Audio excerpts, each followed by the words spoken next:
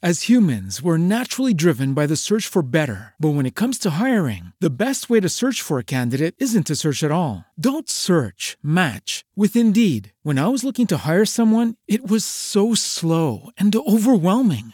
I wish I had used Indeed. If you need to hire, you need Indeed. Indeed is your matching and hiring platform with over 350 million global monthly visitors, according to Indeed data, and a matching engine that helps you find quality candidates fast. Ditch the busy work. Use Indeed for scheduling, screening, and messaging so you can connect with candidates faster. And Indeed doesn't just help you hire faster. 93% of employers agree Indeed delivers the highest quality matches compared to other job sites, according to a recent Indeed survey. And listeners of this show will get a $75 sponsored job credit to get your jobs more visibility at Indeed.com/podcast. That's Indeed.com/podcast. Terms and conditions apply. With Lucky Land Slots, you can get lucky just about anywhere. Dearly beloved, we are gathered here today to... Has anyone seen the bride and groom? Sorry, we're here. We were getting lucky in the limo and we lost track of time. No, Lucky Land Casino, with cash prizes that add up quicker than a guest registry. In that case, I pronounce you lucky. Play for free at LuckyLandSlots.com. Daily bonuses are waiting. No purchase necessary. Void where prohibited by law. 18+. Terms and conditions apply. See website for details. Welcome to the Fan Bros, the show where the bros are fans. Doodle.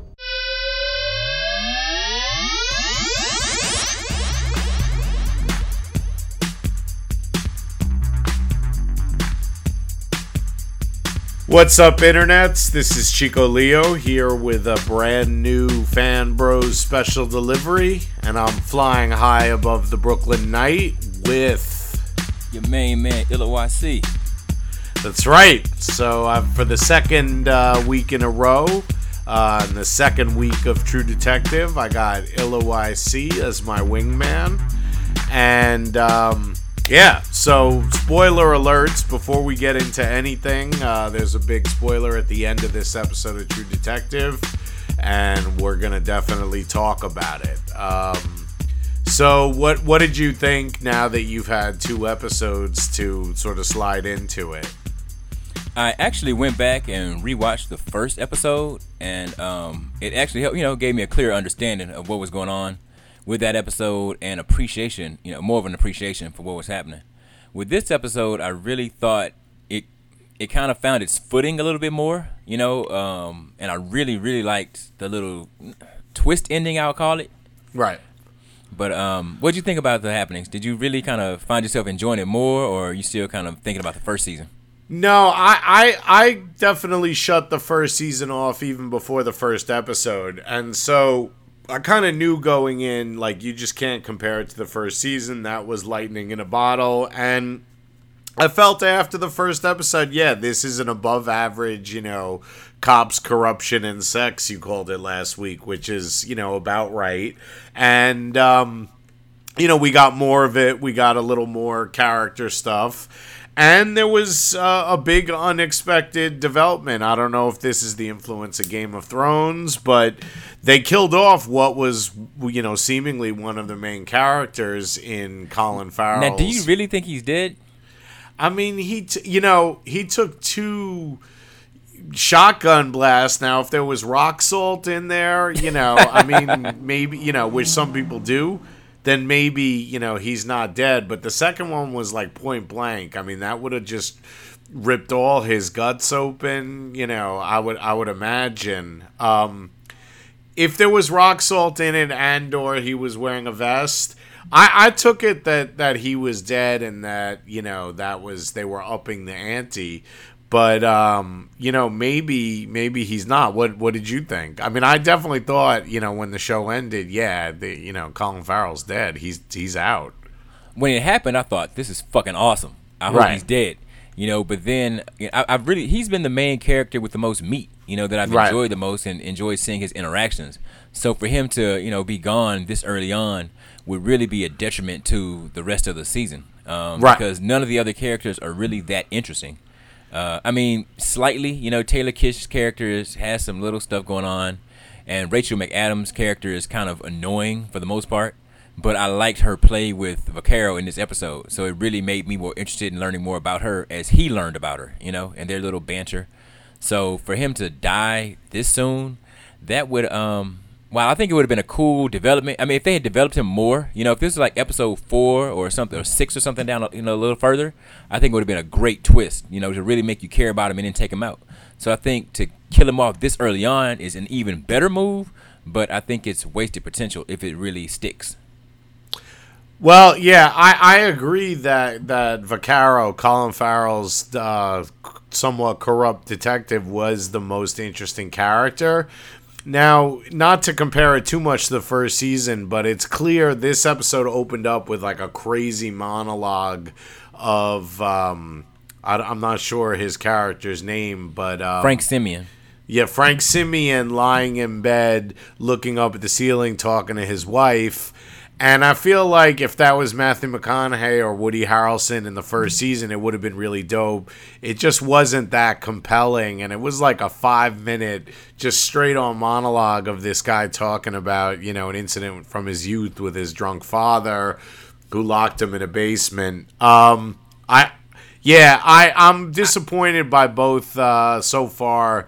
The lack of interesting stuff going on with Taylor Kitsch's character and Rachel McAdams' character. I've seen Taylor Kitsch in a couple of things, and I've seen him be dope, even if in like that subtle sort of smoldering way. But there's a lot more on the table still with his character. One would hope. I mean, I have to be honest. Frank's monologue, I just kind of like zoned out. You know, I was like, what the fuck is he talking about? And then I kind of caught back in toward the tail end of it, you know, as he was bringing it back around to the water stain on the ceiling. I think that what's happened is McConaughey's character, Rust, was so different, existential, and, you know, always with the philosophical meanderings and, you know, monologues. And I think that Vince Vaughn's character is supposed to inhabit that. So often he'll say these statements that are self-referential, you know, I'm a diminished man and all this other shit.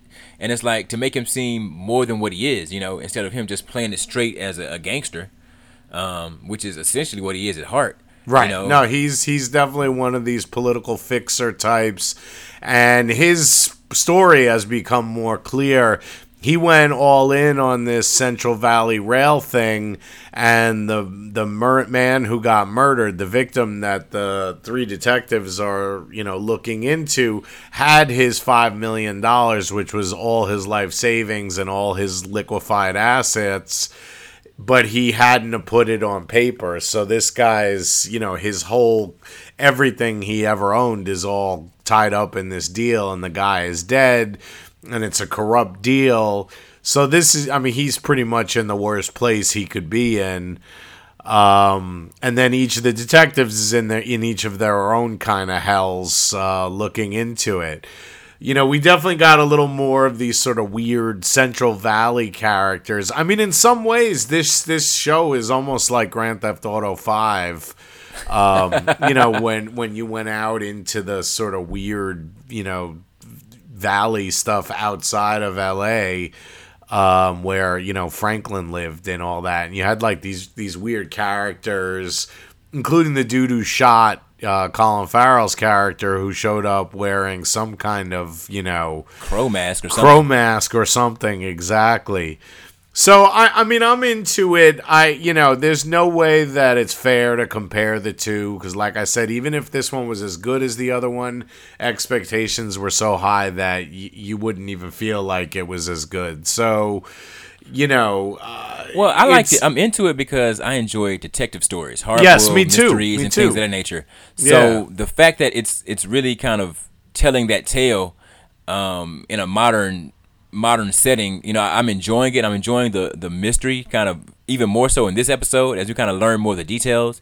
So I think it kind of got over that rough patch of the opening episode, yeah. But and it's, you know, it's better now. It's finding its footing. So if the mystery unfolds in a pretty good way, then, you know, I think this season could really be pretty decent. Yeah, I mean, I definitely enjoy sort of noir, hard-boiled stuff, and I'm enjoying where it's going. It's not going to be the 10 or 9 out of 10 that the last season was, but, you know, for above average stuff, and like you said last week, you know, you compared it to an onion potentially, you know, as each layer comes off, as they dig deeper into the corruption. You know, it's sort of like, you know, a simmering, slower Chinatown or something, you know, one of those classic movies. One thing that I wanted to point out was, like last season, every episode has the same director, and this is Justin Lin, who, if I'm not mistaken, did all or most of the Fast and the Furious movies. So, and, you know, we talk about, you know, representation both behind and in front of the camera, and last season was an Asian American man directed all the episodes. This season, Cary Fujinakawa, I believe. Yeah. And this season, the same on True Detective. And the other two shows we're going to talk about, one of the showrunners is, you know, an African American woman, and the other one is a Middle Eastern American man. So, I mean, things are slowly, you know, changing behind the camera as well as in front of the camera, and that's not even why we're talking about those shows. It's just a random selection of shows that we think are dope and have, you know, it's not a white guy behind the camera every time. But yeah, so that leads us into Power and everybody's favorite hapless drug dealers, Ghost and Tommy. You're the Only Person I Can Trust is the name of this episode. And what'd you think? I thought it was another solid showing. I think they've done a pretty good job so far this season in terms of making the story interesting and really compelling. You know, I got to give it to them. I mean, I can't really call this an A-level show, but I give it a B. I mean, maybe a B+, because I think everybody's really into it. You know, they really are. They're telling this tale, and they know what they are, and they know what they're trying to do. You know what I mean? Yeah, so, absolutely. So I really kind of like how they dove into it, made, you know, forward motion in terms of things with Ghost and Kanan. We now know why Kanan has a hard-on for Ghost and why. Right. Well, we know that Ghost and Notorious character, that Ghost and Tasha did something that put Kanan in jail, and now Kanan knows, and they suspect Kanan, which I gotta say I'm really glad about. In some ways, Ghost is a less compelling dude to root for this season, but he's a better gangster. In the first season, he was like a gangster who wanted to go straight and take care of his family and all this, and you definitely wanted to root for him, but he also was being played by everybody. I mean, everybody left and right was playing him, and he didn't seem to realize it. And now, as he's sort of discovering more and has more information and more agency, he's also not going straight. He's left. He's been kicked out.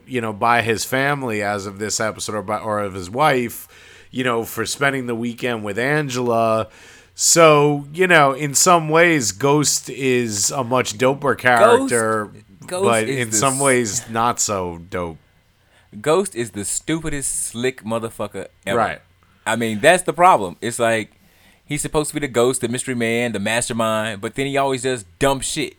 The way his wife busted him was some dumb shit. Right. And that's constantly it. So it's hard for me to root for Ghost. I mean, I just kind of want to see what happens, what kind of nonsense he winds up in next. Right. Because he's, getting twisted and turned by Kanan, by Samuel Stern.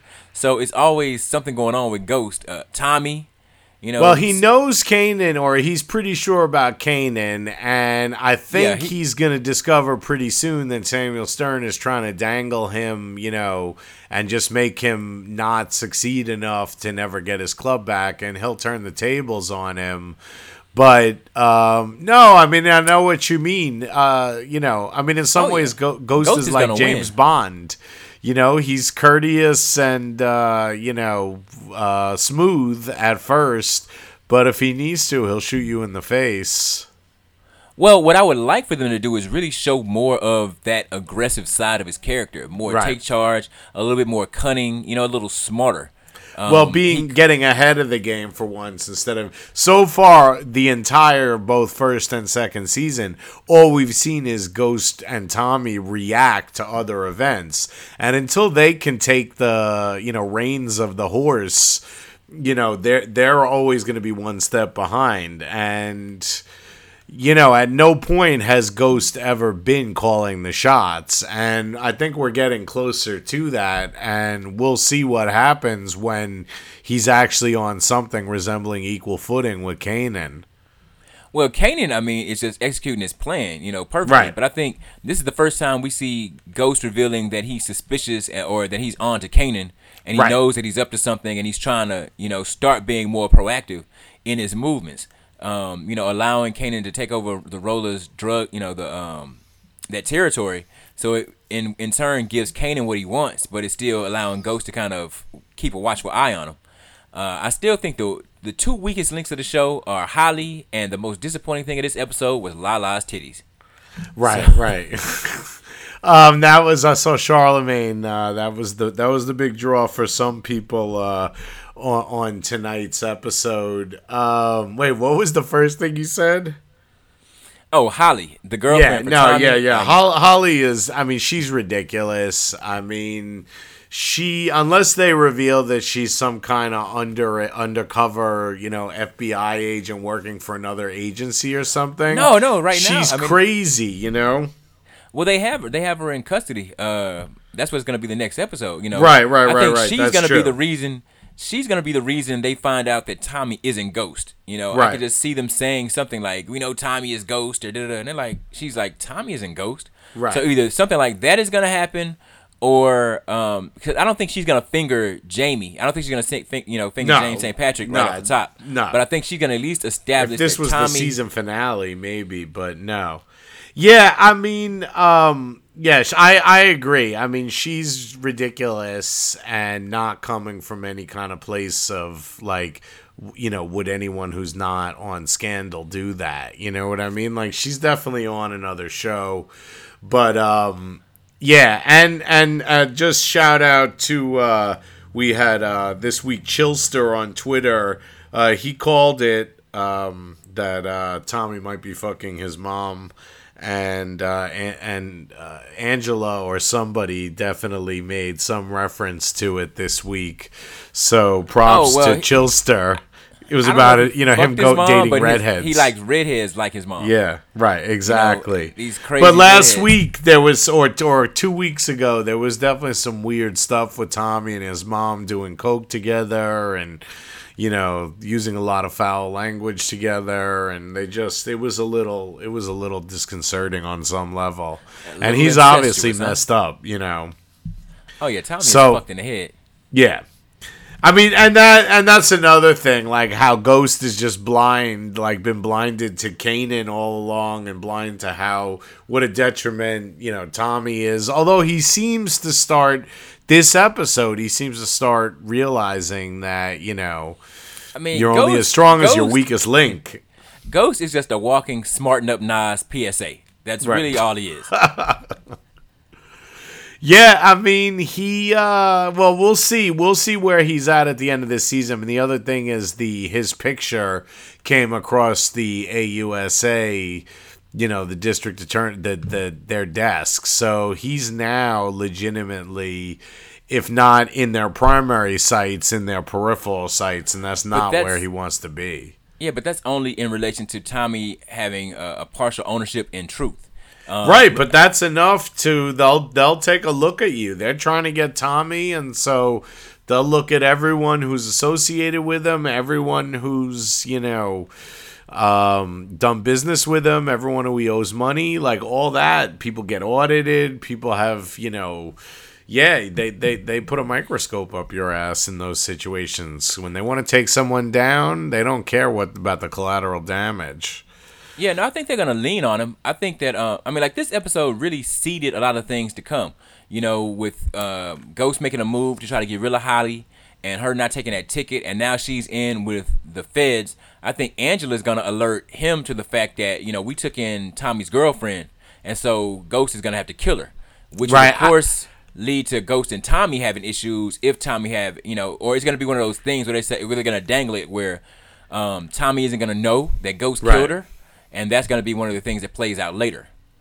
Well, I was actually thinking, I mean, she got into his car knowing they had a meeting or whatever. Like, I was thinking that they were going to show that she had recorded the whole conversation, and she was going to dangle that over Ghost's head, or she was just going to straight up play it for Tommy. But we'll see. I mean, maybe not. I mean, she's obviously some kind of operator, so, taping the conversation might be a no-brainer.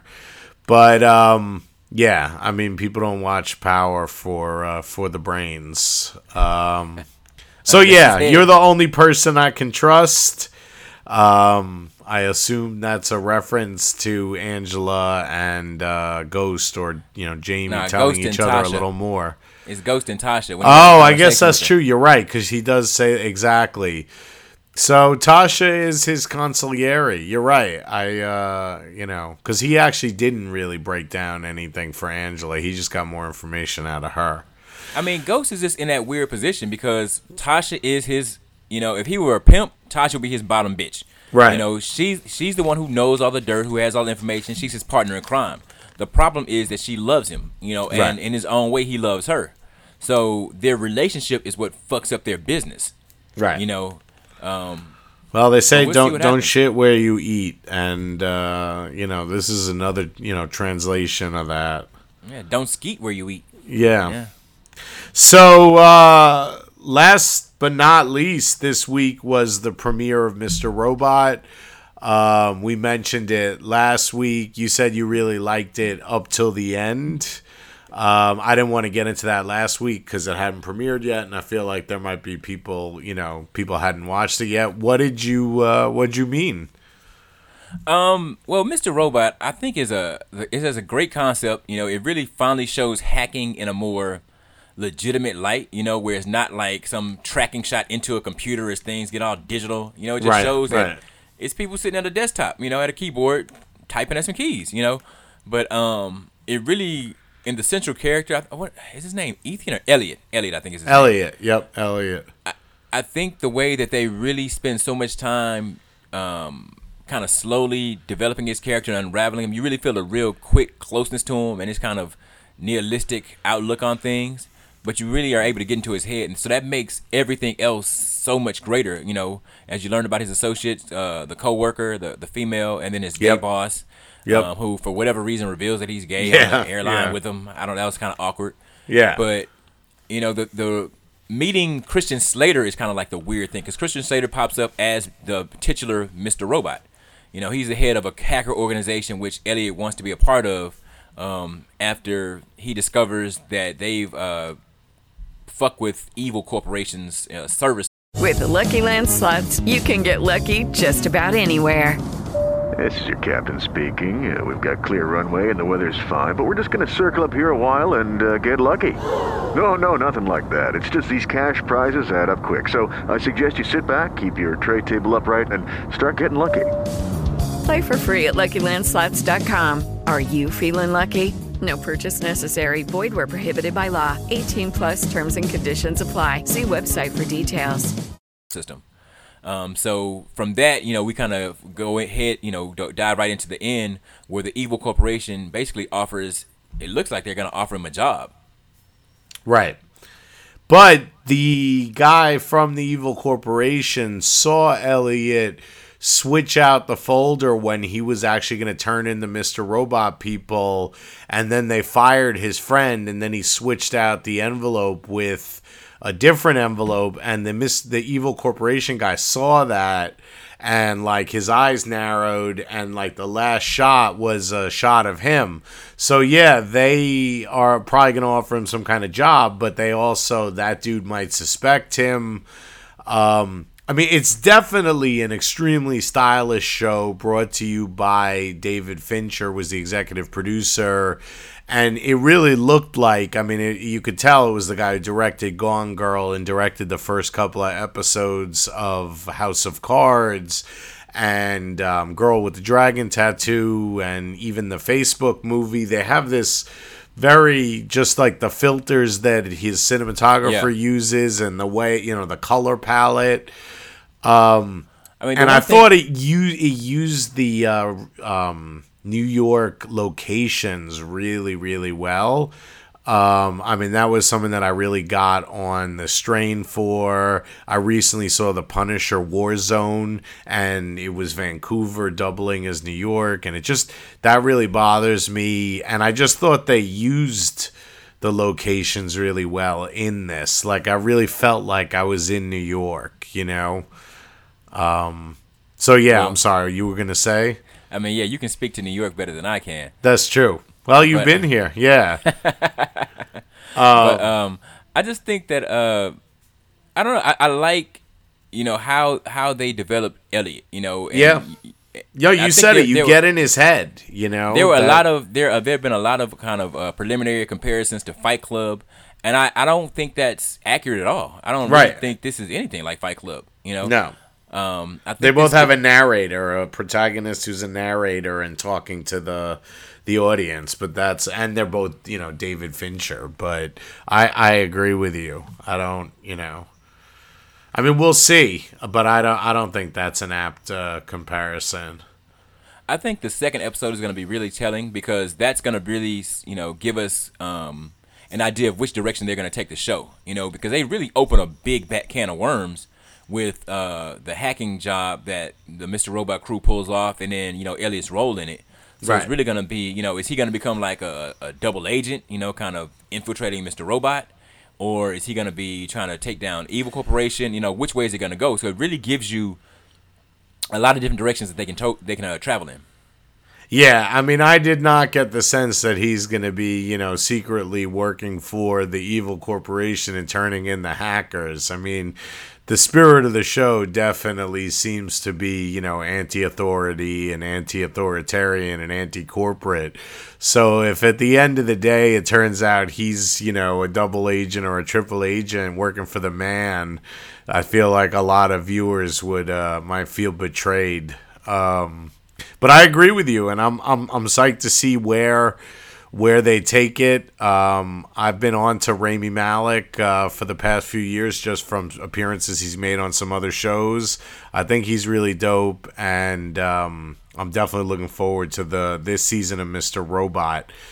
Another show that premiered tonight that I didn't get a chance to see, and I don't think you did either, was Humans on AMC, but that appears to be some kind of cyborg type show, and I'll probably check it out throughout the week. If anyone watched it, let us know what you thought. And Sense8 is something we've been talking about, but we never actually talked about it. So it's been on Netflix for about 3 weeks now, maybe a month. So I feel like people have gotten a chance to watch it. I know you watched it. I watched it. What did you think? I thought it was good. It's a character-driven story, and so it really moves slowly, in terms of the actual plot and their dealings with the central antagonist of the series. But so being so character-driven works for the show, but it's also, to me, it was a detriment, because I found the episodes kind of sluggish. Because if they were dealing with characters you had less of an interest in, then, I kind of was watching to get through the episode so I could get to the next episode and kind of maybe get back to more of a focus on the characters I had more of an interest in. But the conceit of Sense8 is basically that 8 individuals are born with a telepathic bond, and so they're able to sense and feel and experience the things that the other people in there, what do they call it, a pod or a sect, or I forget the name. I think it might have been pod, and the analogy they use in the show is that these people are like a school of fish or a flock of birds. They were all born at the exact same second on the same day. And it's implied that they're not human. That there's something other than human, at least in the sense of like mutants on the X-Men or something other than human.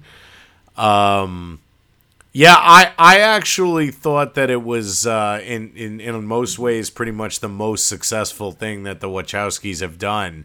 their concepts are usually really interesting, and the execution is anywhere from fails miserably, bad to horrific. This one, because they had the time and they sort of focused on the characters and they weren't limited by like even a 3-hour movie running time, I thought they were able to really get their concepts across, which are the concepts that they, are in a lot of their movies, about identity and gender and race and, what? Yeah. You also have to factor in J. Michael Straczynski. He's the creator of Babylon 5. He had a long run on The Amazing Spider-Man. Spider-Man, yep. So, I guess it's his idea, or him and the Wachowskis working together on this. So I think that kind of really helped give it more of a solid foundation than just something the Wachowskis cooked up themselves. Right. But although it has so much in common with a lot of people have compared it to Cloud Atlas, which was a relatively unsuccessful movie, although I heard the book is really, really dope. Although I thought the movie was interesting, but I thought, it kind of fell down in a lot of parts. And they actually co-directed that with Tom Tykwer, who directed Run Lola Run and some other indie movies. And all the episodes of Sense8 are either directed by the Wachowskis or Tom Tykwer. Now, I definitely agree with you. There's some characters that you like a lot more than others, and I feel like most people were probably drawn to, at least I was, the South Korean kickboxing businesswoman and Van Damme, the the bus driver, who basically interacts with the kickboxer psychically the most in the beginning. I mean, would you say those are your favorite characters, or? I liked most of them except for like Leto. Kind of, they played him for comedy for most of the series. So the tone of the Leto stuff was problematic. I agree. Yes. It was, and when I say problematic, I'm not even saying politically. It just felt like it was in a completely different movie than all the others. The other ones, the tones meshed more, and the Leto one, there was like some broad comedy that felt like I was watching, something out of the 1960s. It was overly comedic, overly sexualized. Overly romanticized. It just seemed to be reaching, and whereas like I enjoyed Wolfgang, I thought Cephas or oh goodness, I'm messing up the guy's name, the African guy. But his Van story Damme. was really compelling. Van Damme. We'll stick with Van Damme instead of the actual name of the character. Right. Yeah. His Kala, nickname. Her story was interesting and how she interconnected with Wolfgang. The central character Will. His stuff was good. I thought that the DJ, her stuff was, like it started off kind of compelling and interesting with the drug dealers or the drug deal gone bad, and then she kind of was meandering for a couple of episodes, and then they kind of pulled her back in toward the end of the series. But, right. See, I towards the end of the season, there was an episode that really focused on her. That episode kind of lost me, although it gave a lot of background. Like her mother was one of these like Sense8. She was in a different pod, and so might her father have been. It wasn't clear, and I saw it a couple of weeks ago. But yeah, her like origin episode kind of took me out of the show a little bit, and I agree with you. I thought her storyline was a little more compelling in the beginning. The activist and her girlfriend storyline I thought was really compelling, and that actress was on Hung. If anyone watched Hung on HBO a few years back. Okay, yeah, I remember her from Hung. But yeah, I want to say in Sense8 she was like transgender. Yeah. As well. Yes. Okay, so in case people kind of missed that, because they kind of they laced that in there in a real subtle way. Right. But the other thing that really kind of stands out about Sense8 is that it was so character focused and so plot minimal. Because if you really think about it, like what was the series about? From episode 1 to 13. And you really don't know. I mean, because they had so many character stories going on, and It was very character-driven, you know what I mean? I thought it was sort of like the first season of Lost. If you think back to Lost, very little happens actually in the first season. You know, they make the raft, it burns, they make it again, they discover the others. But in general, not much happens because they're focusing on the character development. And this was like that. Like, they introduced the characters, they introduced them all sort of learning about their quote-unquote powers. You got their situations, like their life stories. And they've now all sort of interacted with each other. There's a weird sex scene in one episode where they all sort of have sex with each other mentally. So the first season was really about them like getting to know each other, and they haven't even met physically. I think they've only spoken and communicated like astrally or psychically or telepathically, however you want to put it. Yeah, except for the two, Will and the DJ. Right. Okay. So they're the only two that have met. So that to me, the series just begged the question of what was the point of Mr. Whispers? Like, what was he really trying to do? Well, he's out to there's a corporation, and the corporation is trying, you know, sort of like the corporation that's trying to dissect E.T. or the corporation after the clones in Orphan Black. Like, there's always some kind of corporation, and the corporation is trying to control the superpowered people, and so they're doing experiments on them. I mean, there was something like that in Heroes. You know, it seems like the most common trope out of everything is, and so Mr. Whispers is like the, you know, Darth Vader, you know, the you know, muscle of that, the psychic muscle of that corporation. And, you know, such as it is, the actor Naveen Andrews, who played Saeed on Lost, he's basically like the Morpheus, you know, getting giving people, the audience and the characters, the information that they need to fight the evil corporation, like Mr. Robot. Yeah, no, I mean, I think Sense8 was successful, but I just think that because there was no real kind of clear plot focus, it gives it a real world feel. You know, things just kind of happen, but it also just kind of made it seem like it was kind of meandering along. You know, you didn't really know where it was going. So if you weren't invested in those characters and their stories to really kind of see them through to the end, you know, and see what different events happen, I think I could see Sense8 really kind of losing people.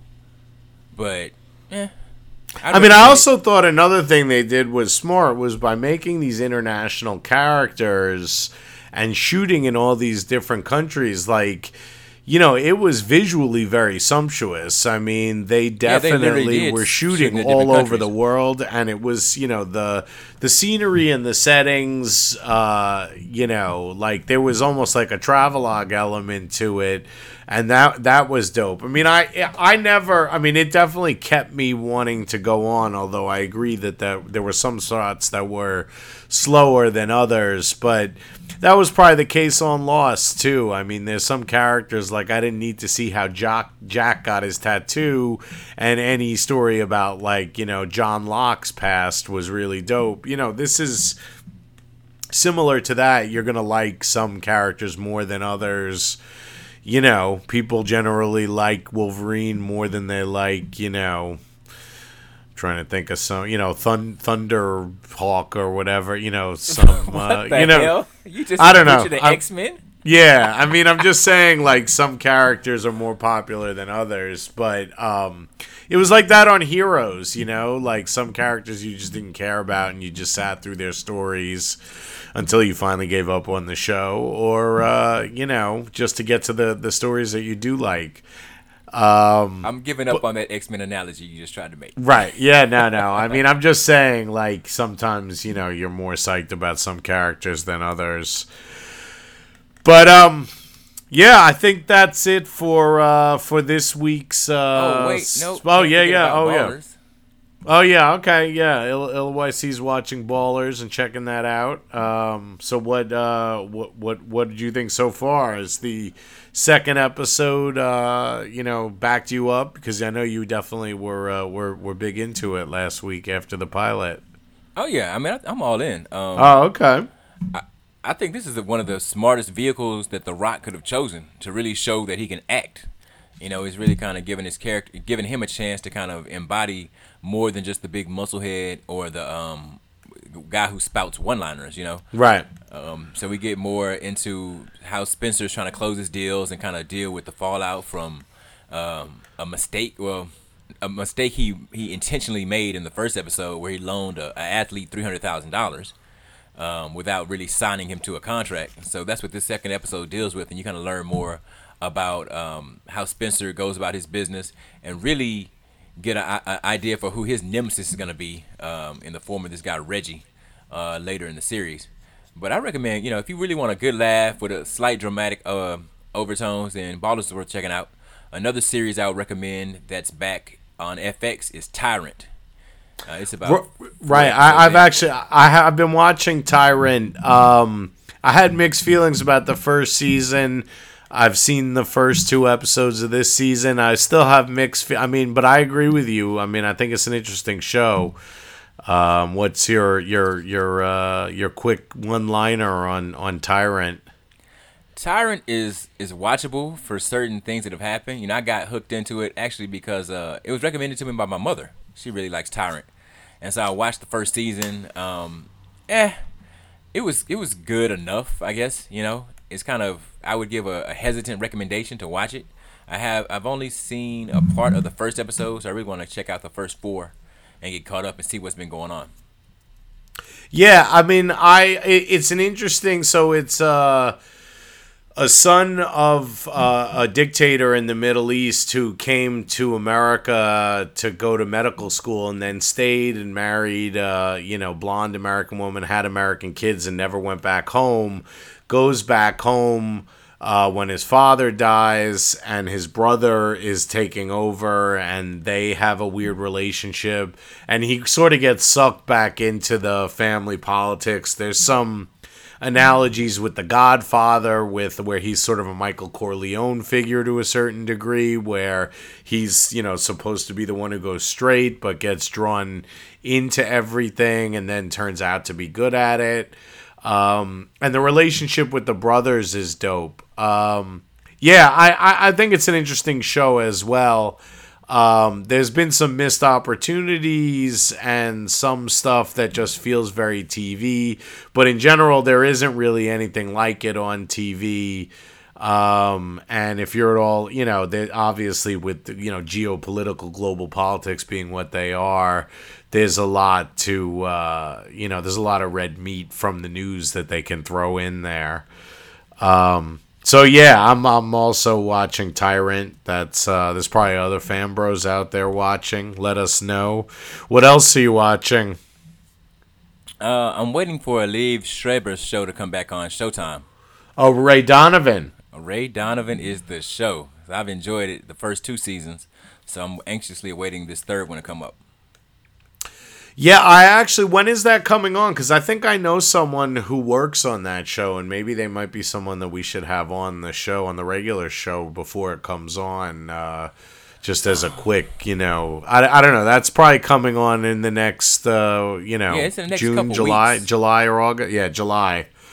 So, yeah, I'll look into that. I haven't watched Ballers yet. I was disappointed by the pilot of the Asif Manvi, Jack Black, Tim, Susan Sarandon. Yeah, I was disappointed with the pilot of The Brink. I might keep checking that out, but I've got both episodes of Ballers in the DVR, and so I'm definitely going to check those out. If anything, I was, victim of the this just looks like another Entourage, but I'm definitely gonna check it out, and I like The Rock a lot. Yeah, so you'll enjoy it. It's not what you think, and that's what kind of is you'll take away from it probably more than anything else. Right. All right. Well, that's it for this week. Special delivery. Shout out to Illa YC for joining us. Visit fanbros.com, subscribe to us on iTunes, check us out on SoundCloud, shout us out on Twitter at Fanbros Show. Thanks for joining us. Any last words, Illa? Peace. Peace. Fan Bros, F-A-N-B-R-O-S, for all nerds. Fan Bros, F-A-N-B-R-O-S, for all nerds. Fan Bros, Fan Bros, Fan Bros, Fan Bros, Fan Bros.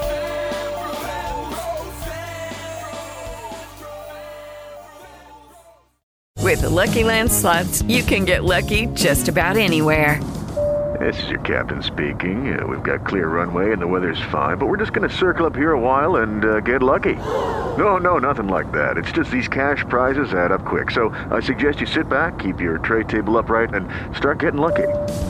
Play for free at LuckyLandSlots.com. Are you feeling lucky? No purchase necessary. Void where prohibited by law. 18+ terms and conditions apply. See website for details.